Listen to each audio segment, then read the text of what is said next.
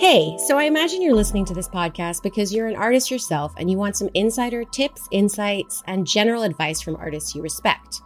One aspect of the business we sometimes discuss on Best Advice is rollout strategies. When you're dropping new music, you want to give it the best chance of getting heard. It's all about reaching the right listeners at the right time. That's why our team at Spotify for Artists built Marquee. Marquee is a marketing tool for turning listeners into bigger fans of your new music. With Marquee, you can send full-screen recommendations of your latest album, EP, or single to the right fans as soon as they open the app. Listeners who see your Marquee are twice as likely to save your tracks, making it a better way to develop your audience than trying to drive streams from social media. To find out more, go to artists.spotify.com/marquee. Quick. Before this week's episode begins, I just want to ask you to send me your running stories. And if you don't want to send one in, you should nominate someone else. I want to know why you started running, why you continue to run, and you could be featured on an upcoming episode of Human Race. Send me a couple sentences to rwaudio@rodale.com. That's rwaudio@rodale.com. If you write in, I will email you back personally. Thank you. I look forward to hearing your stories. I want to start by taking you back to 2011, back to a race called the Western States 100-Mile Endurance Run. It was June in California. A runner named Noe Castañón Méndez arrived at the Forest Hill checkpoint at 7:30 in the evening. The checkpoint is at mile 62 in the 100-mile race. Now, Noe is an accomplished ultra runner, but he wasn't there to compete. He was there as a pacer. And at that particular moment, he was a pacer without a runner. And nobody wanted to get a pacer. I was asking, hey, do you need a pacer? He said, no. No, thank you. Do you need a pacer? No, thank you. 7:30 became 8:30, became 9:30, became 10. No, thank you. Do you need a pacer? No, thank you. Pictures from that night show Noe sitting on a wooden fence in full gear. He's ready to go and he's beaming. He passed the time by banging a cowbell and encouraging runners. He offered his services enthusiastically and often. But at 10 p.m., Noe started worrying. The cutoff time for that aid station was at 10:45. And sure, Noe was there because he wanted to help, but he also needed to run. He had his own 100-mile race coming up in just a few weeks. Say, well, I got getting pretty close. And I say, and I don't have a runner. What are you gonna do? What a waste.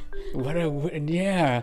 So, I was making a noise with runners. Hey, if you know someone need a pacer, I'm here. So, finally, just a few minutes before the cutoff, Thomas arrived. Thomas Wong. I was dying out there. Once I reached Forest Hills, I was dying. Thomas was a runner without a pacer. Noe was a pacer without a runner. What was your first interaction with Thomas? Yeah, well, Thomas, that time, of course, he's a New Yorker. What does that mean? Well, no, he was pretty serious. I know I'm a grumpy person. I don't like to socialize with people, even nowadays.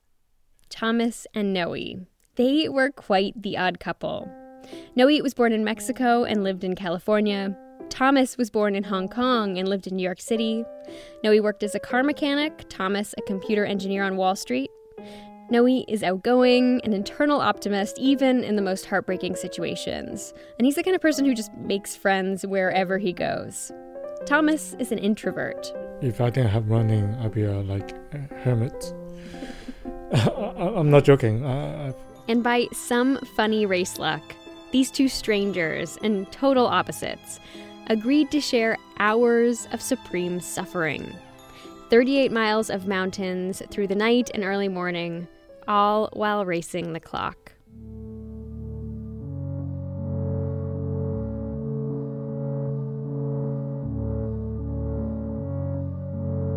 I'm Rachel Swaby, and this is Human Race.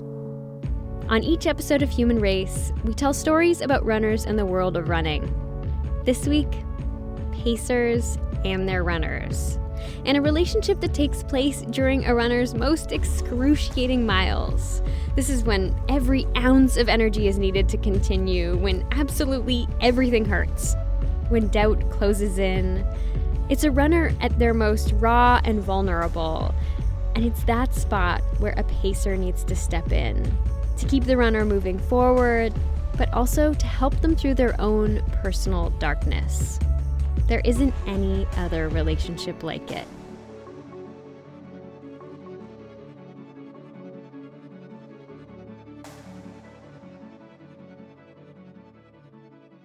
When Thomas and Noe met for the first time, Thomas had been running for over 17 hours. I met Thomas and he said, you know what? I don't like to talk. Don't talk to me. And I said, okay, I don't want to talk to you.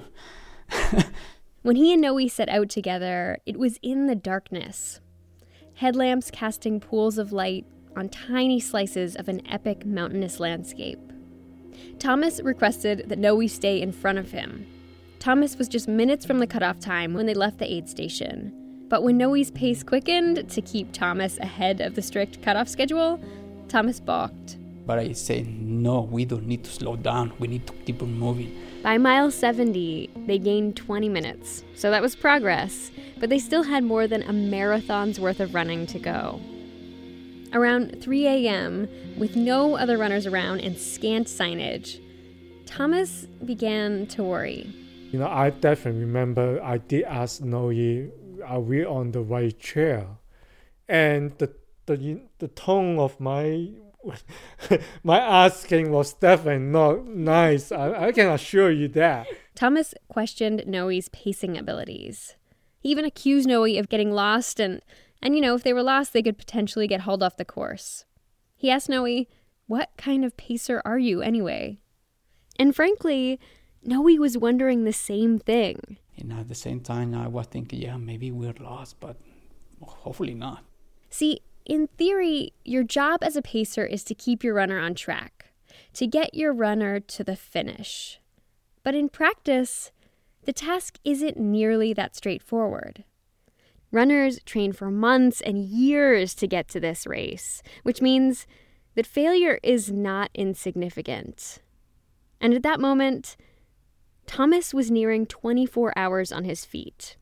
After that much time, it wasn't just that his body was beginning to break.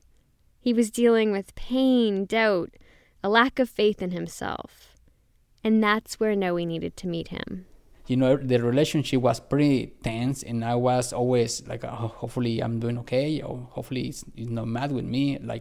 So Thomas is having a hard time. So yeah, but Thomas was not the best runner at that moment. Now he's good, but I'm talking about at that moment. But by 4:30 in the morning, Noe's energy started to flag too.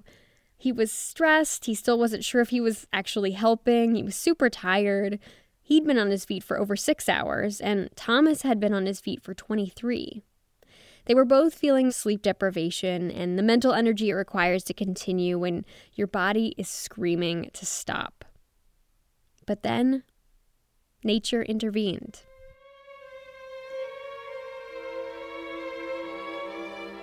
When the sun rose that day, it was proof of progress. That morning, Noe took a selfie.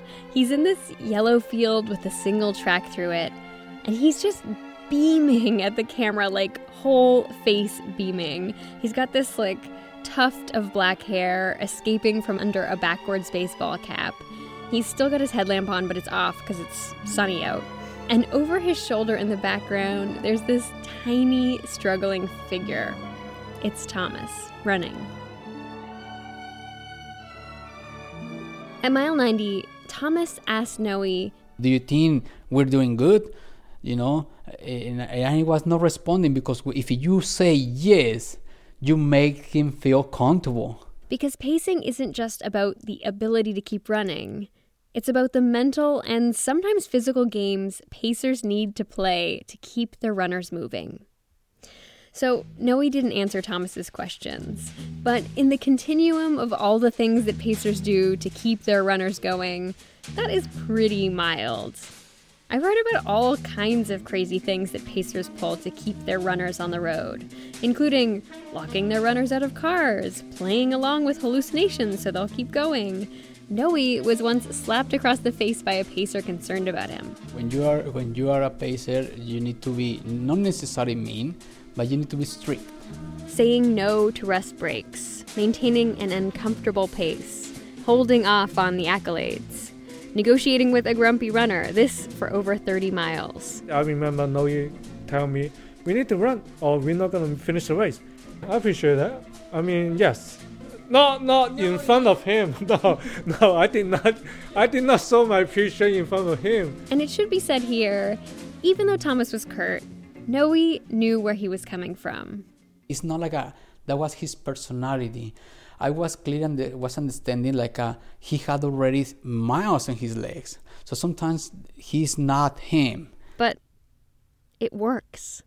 Thomas gets further and further away from the cutoff time and closer to the finish. And then, at mile 98... This is when everything changed, because it's when we realized, yes, we're going to finish the race. But there was still one unresolved issue. At that time, he also was calling me, hey, you. Noe had tolerated it up to this point. They had other things to worry about, obviously. But with the finish within their grasp... But at that moment, I said, you know what? No, my name is Noe. You call me Noe. That's my name, okay? And he says, okay, Noe. Says, thank you so much for coming in. I'm finishing these races because of you. Now, pacers typically peel off before the end of a race. They take their runners so far and then release their runners to the finish to cross on their own. And Noe was setting up to do just that. But Thomas stopped him. After all the pain and grumpiness, the confusion and doubt, Thomas knew one thing for sure. I finished because of the pacer. Thanks to Noe. Thomas told Noe he wanted them to cross the finish line together. It was pretty emotional. He was very emotional, and I was too. And then they were done. Noe and Thomas threw an arm around each other. They posed for photos. Thomas is smiling in these photos. And after the race, Thomas tells Noe that he owes him. And he wonders aloud what he could possibly do to make up for Noe's help, what he could offer as thanks. And I said, you know what? What I did to you is nothing compared for what the runners have done with me. This is nothing. And when Thomas pressed him, Noe waved it off. And he said, why? What happened? No, you just enjoy the glory of your finish. Because that was not the moment to talk about everything. They hugged, parted ways. Thomas went to recover, and Noe went to get some sleep before logging a few more miles. He was running to get just one more day beyond the tragedy that had hit him 2 months earlier. After the break, Noe becomes the runner, and his pacers, his support team, they need to help with a lot more than just one race.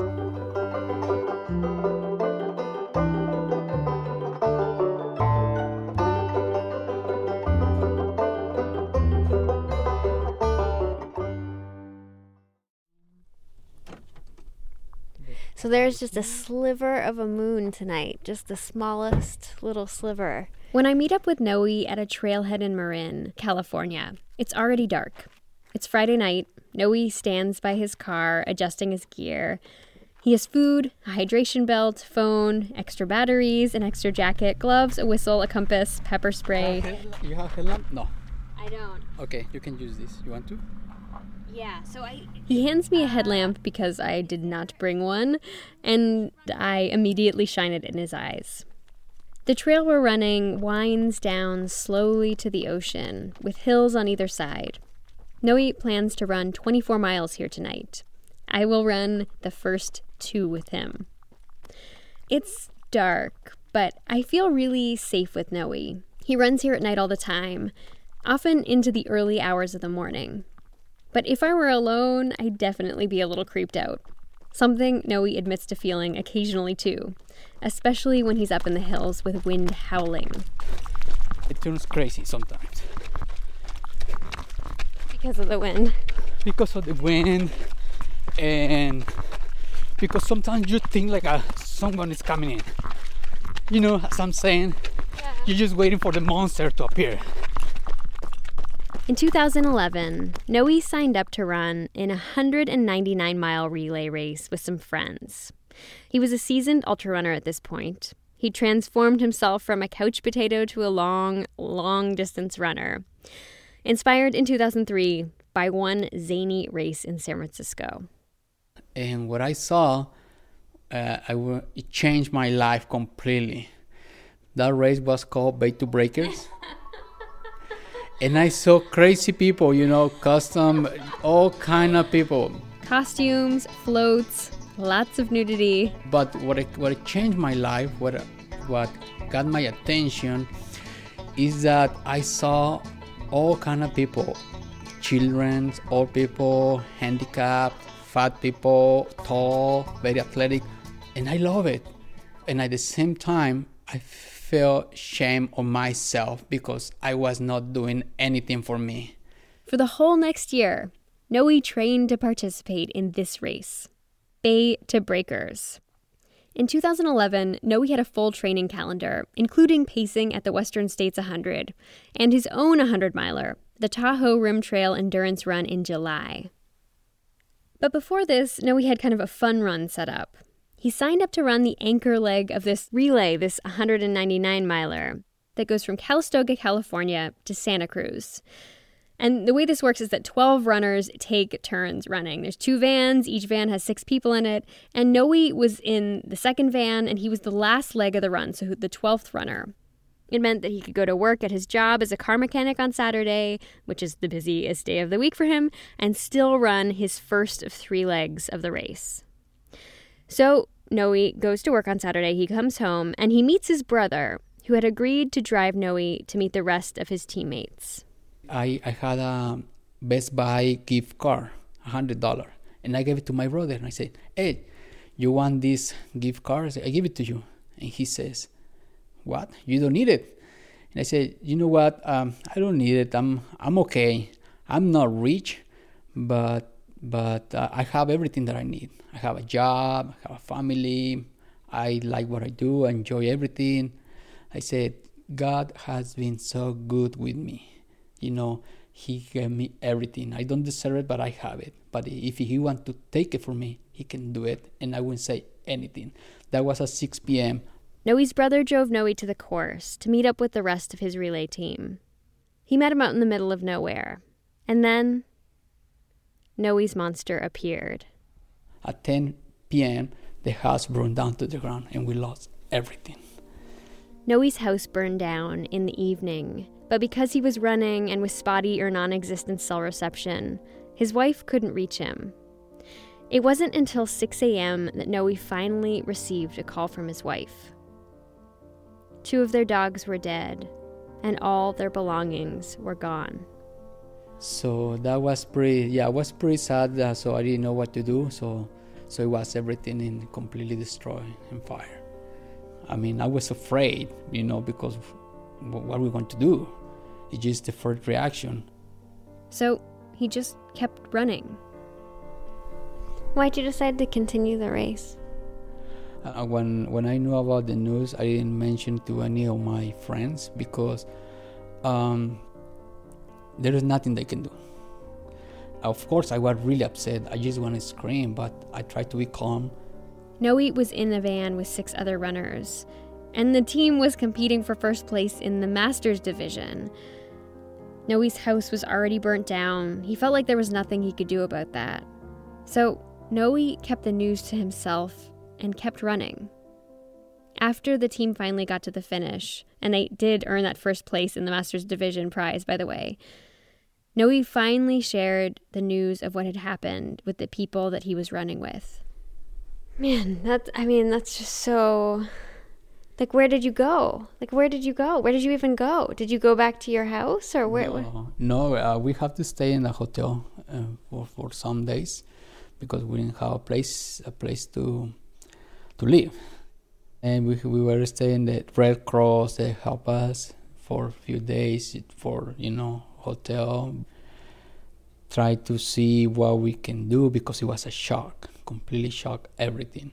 The loss of the dogs, the houses, everything. So, yeah. The aftermath of the fire was one awful thing after another. And then after that, my car was stolen. Noe's car was stolen just 2 days before his own 100-mile race. He was planning to run the Tahoe Rim Trail, but his car was parked outside of the temporary apartment building where he was staying after his house burned down. To make matters worse, and at that time I had all my running gear inside. So I said, oh no, what are you gonna do? All of it was gone. Months of preparation and hundreds of dollars worth of gear completely wiped out. I think for many people, his car being stolen after his house burned down, that would be the end. Noe had to deal with police and insurance, he had to take time off work, plus just dealing with the emotional strain of losing your home and then your car. They're like these foundational things that you just count on. They're constants in your life. And then having to start over from the beginning with just everything. This is kind of, I don't know, this is maybe a sensitive question, but like after you say, if God wants to take it away from me, he can, like how do you take that? Like when it all does go disappear, like what is that? I mean... Yeah, I don't forget that moment because that was how I mentioned it to my brother, but I didn't know like that would be happening. Today, Noe has a few small reminders of the fire. Next to his bed, he keeps a trophy. It's the kind given out by soccer teams and running clubs. It's got this little marble base with kind of a funky pedestal. You can make out most inspirational on the little plaque in front. There's this gold figure attached to the pedestal. It used to be a runner, but now it's folded over at the ankles like a deflated balloon. It's just hanging down in front. When Noe cleans his room, he does not dust it. He wants to retain that memory of the fire, that grittiness, how hard it was. Word spread quickly about Noe's house and his car and all his lost gear. Noe volunteered with a couple of clubs in the Bay Area, and lots of people knew him. He did get a trophy for being the most inspirational runner, after all. In this extremely dark time, when Noe was filled with doubt, sadness, and he was struggling to find a way forward, his running friends stood by him. People offered clothes, furniture, computers, money. They helped Noe build up the elements of a home again. So I feel so blessed. I feel so blessed, and because basically I didn't need anything after that. And when his car was stolen, the running community stepped in to help a second time. They loaned him gear on last-minute notice because Noe did not want to bow out of the race. I just wanted to have something good. I want to finish. I want to feel like something good can happen to me. That was it. His community, his running buddies, they paced him through tragedy to get him to the start of his 100-mile race. The will to finish it, however, it does not earn you a belt buckle. Noe had one more massive struggle yet. I couldn't sleep the previous 2 days before the race. And of course, before the race, you don't really sleep because the nerve. The problem, of course, was that Noe had over 24 hours of running ahead of him. So in the morning during the race, I was completely, those days when you feel like you have sand in your eyes because you didn't sleep. I was like that in the morning. I said, oh my God, I don't want to finish 100 miles like this. But by mile 18, Noe really, really, really wanted to sleep. And that feeling just did not let up. He felt nauseated, he couldn't keep his food down, and he was running dangerously close to the cutoffs. By mile 72, Noe was really not sure if he could continue. He sat down with his head in his hands.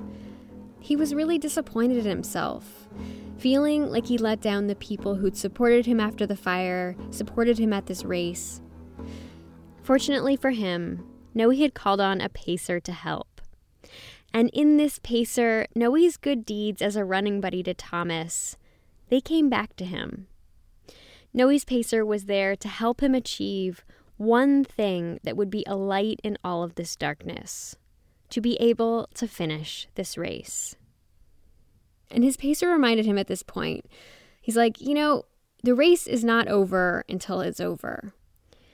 And at that moment, Noe thought about his dogs, Tsunami and Pellicina, how they both died in the fire. Noe believed one dog ran in to try to save the other. And in that moment, in that thinking about his dogs and the fire, Noe had a realization. He realized that he needed to save himself.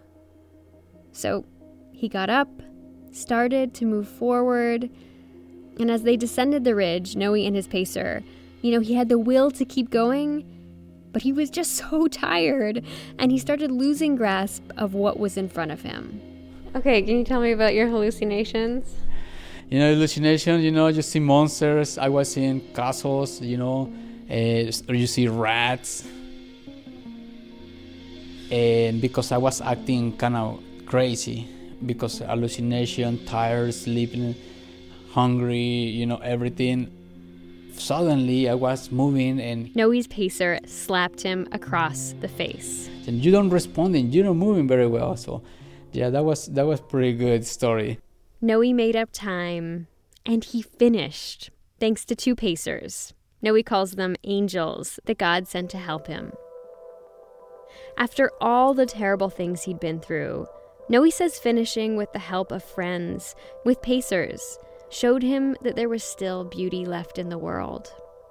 More on beauty, running, and pacing, Thomas and Noe. That's after the break.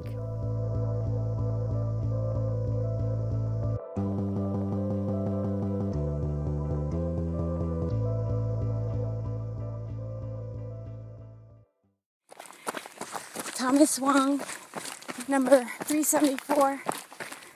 It is now 8:50. We just left Michigan Bluff. How are you feeling, Thomas? Sucks. What does that mean? Describe that feeling. Everything hurts. This is Thomas. He's just a few miles past the halfway point of the Western States 100. He ran it this year for the first time since 2011, when he was paced by Noe. But at least the heat has subsided, and now should be a more comfortable run. The other voice you hear here is Adrian Vong. Things will turn around. You'll get a second win. You're doing great. Just keep moving. She paced Thomas this year at the race. I asked Adrian to interview Thomas during the race, not realizing at the time that this interview would violate two cardinal rules of running along with Thomas. Adrian was talking to Thomas, a no-no. Also, she was running in close enough proximity that she could hold her phone near him. He likes his pacer in front.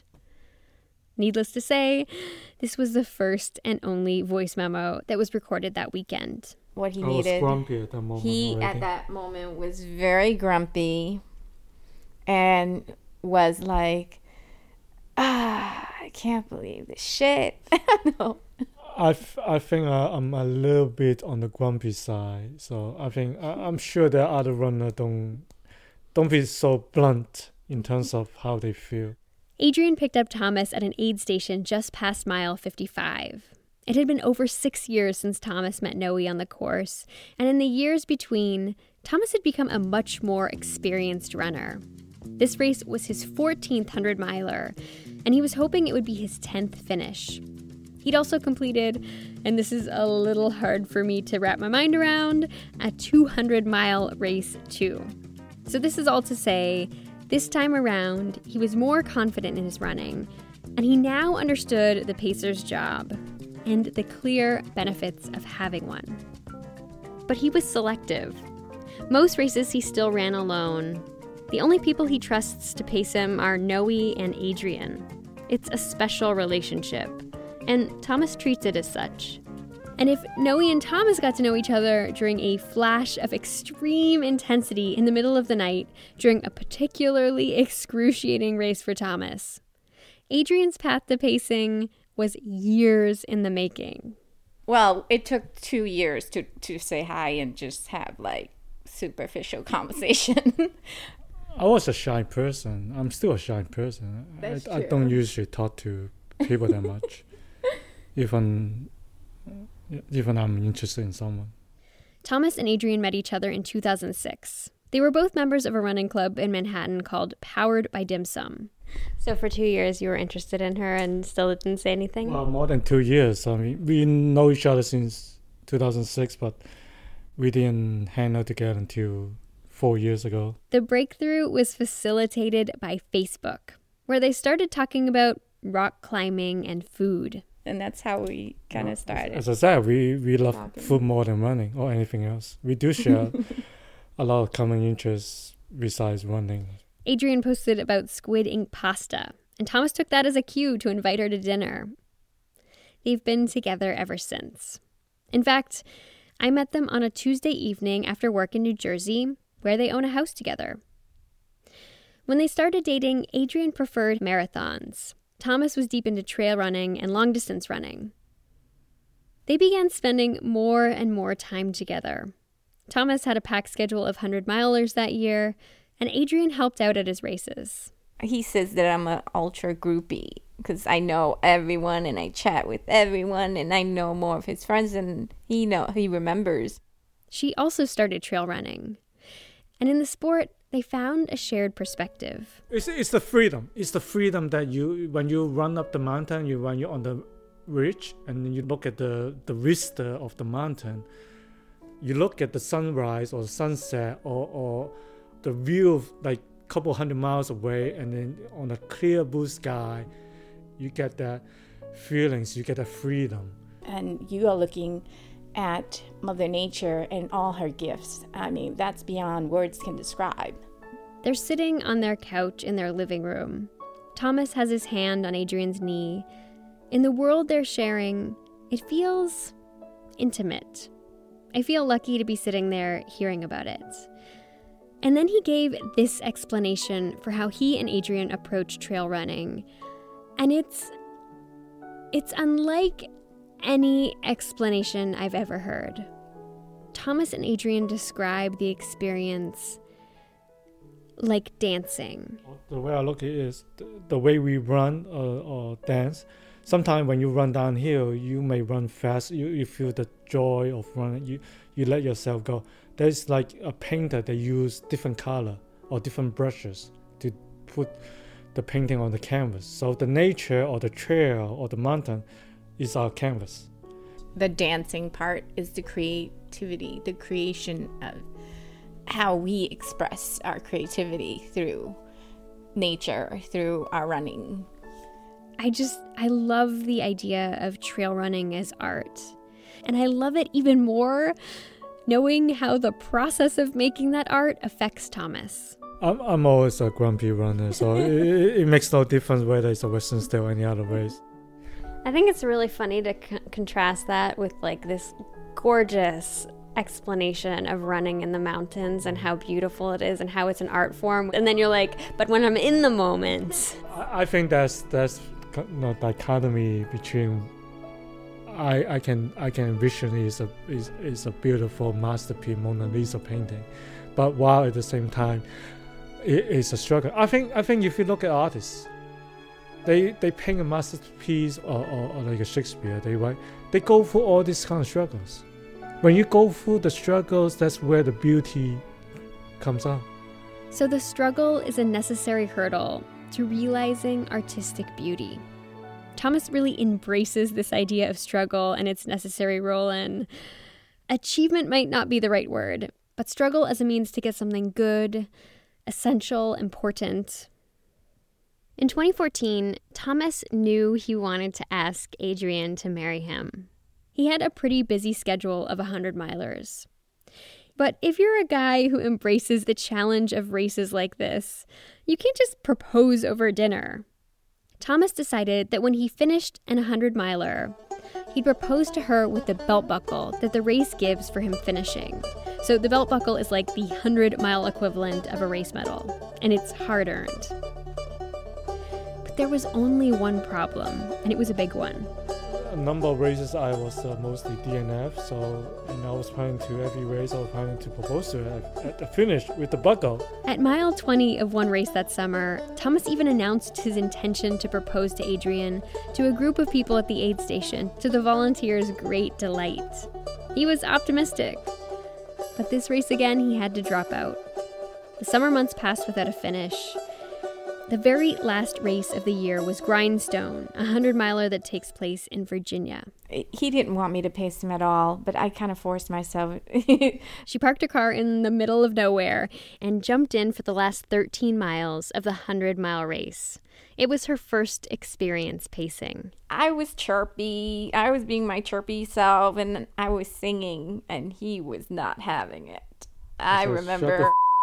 Yes, he turned around and said, "Could you shut the up?" I'm like, "Excuse me? I'm trying to entertain you here." It was a mile 95. And I was proud of myself. I was singing Elvis, and I was having a ball. Now you can understand the dynamic between a run and pace. Even we are a couple already at that moment. Yeah, I was like shocked. It's complicated. The dark side of him really came out. That was the first time that I actually experienced that darkness, like in that intensity. And that was funny. In retrospect, it's funny. But at the time, I felt like, oh, where is this coming out from? The darkness. It may have startled Adrian, but she understands now that it's not really about her. The darkness comes when you are way past your limits of physical and mental energy, and yet you've still got 5 miles to go. The darkness comes when 5 miles is potentially an hour on your feet after the 95 that you've already done in succession. The darkness comes when your eyes feel like sand, your brain aches, and every fiber of your being is telling you 33 hours is too long to be awake. Too long to be on your feet.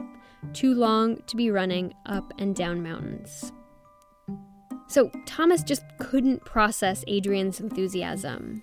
It's not that he didn't love her or appreciate her, but in that moment he couldn't listen to her singing and watch her dancing and run at the same time. It took too much mental energy. He just needed her presence, a silent connection, a steady support, while he was at his worst. The more I've talked to Adrian, Noe, and Thomas about this, they all insist that the way a runner is during these 100-mile races, that's not a true reflection of who they are in person. Thomas is not nearly as grumpy. He and Adrian are still together and clearly in love. And I kind of started to think about the relationship between the pacer and runner a little bit like what people told me ahead of time about childbirth. You just need what you need in that moment. And your tone or whatever profanity you use is not a reflection of who you actually are or how much you care about your partner. Anyway, so running these 100-mile races, I think is kind of like that. It's just so hard. And it really strips you down to like your rawest emotion. But the reason Thomas was going into that darkness was that this was his last 100-miler of the year, and he needed to get to the finish because he wanted to propose to the woman he loved, the one he just told to STFU. And after 34 hours, it was done. Thomas finished the race. But as he got the belt buckle and turned to Adrian, she ran off. She had to catch a ride to her car, so Thomas missed the opportunity to propose to her in person after the race. So ultra running is a reflection of your real life. You have to go through hell before you succeed. He explained the whole thing the next day. She said yes. Because here's the other thing about that whole going through hell part. The people that you're with when you go through it, it's sort of like a fast track to intimacy, to friendship, and for Adrian and Thomas, to love. In the years after they met, Thomas has gone on to pace Noe in races, and Noe has paced Thomas again. And for this most recent Western States, 6 years after the Western States where they first met, Noe drove up to pace Thomas again. And in fact, he worked with Adrian to make sure she was prepared for the challenging job. And like he just told me, Thomas is just one of those people.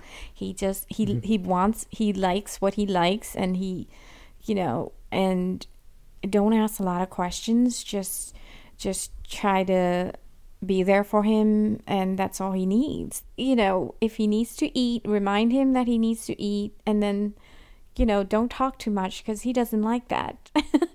That's what I remember. Yes. Adrian paced Thomas for 26 miles. And in this race, Thomas had a breakthrough with his pacer.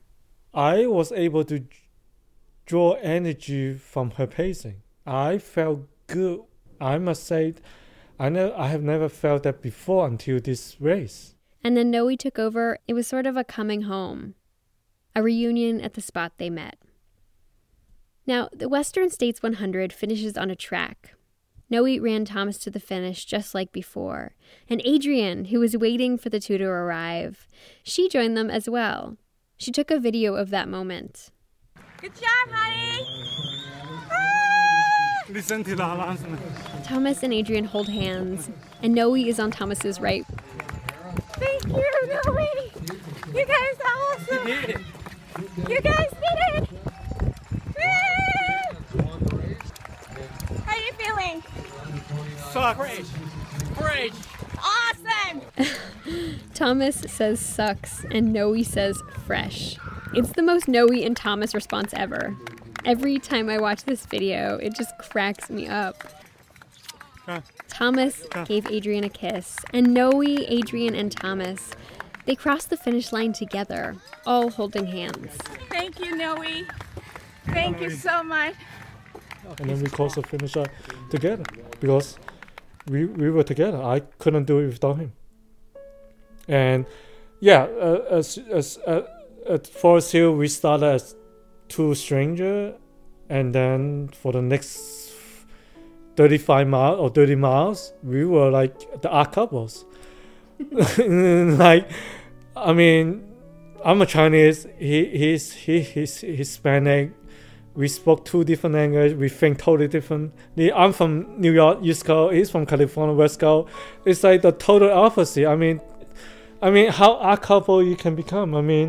We are totally strangers from totally two different worlds. We bonded at the end. The last 4 miles from No Hands Bay, we bonded. We realized what we did, we accomplished, and we became friends ever since.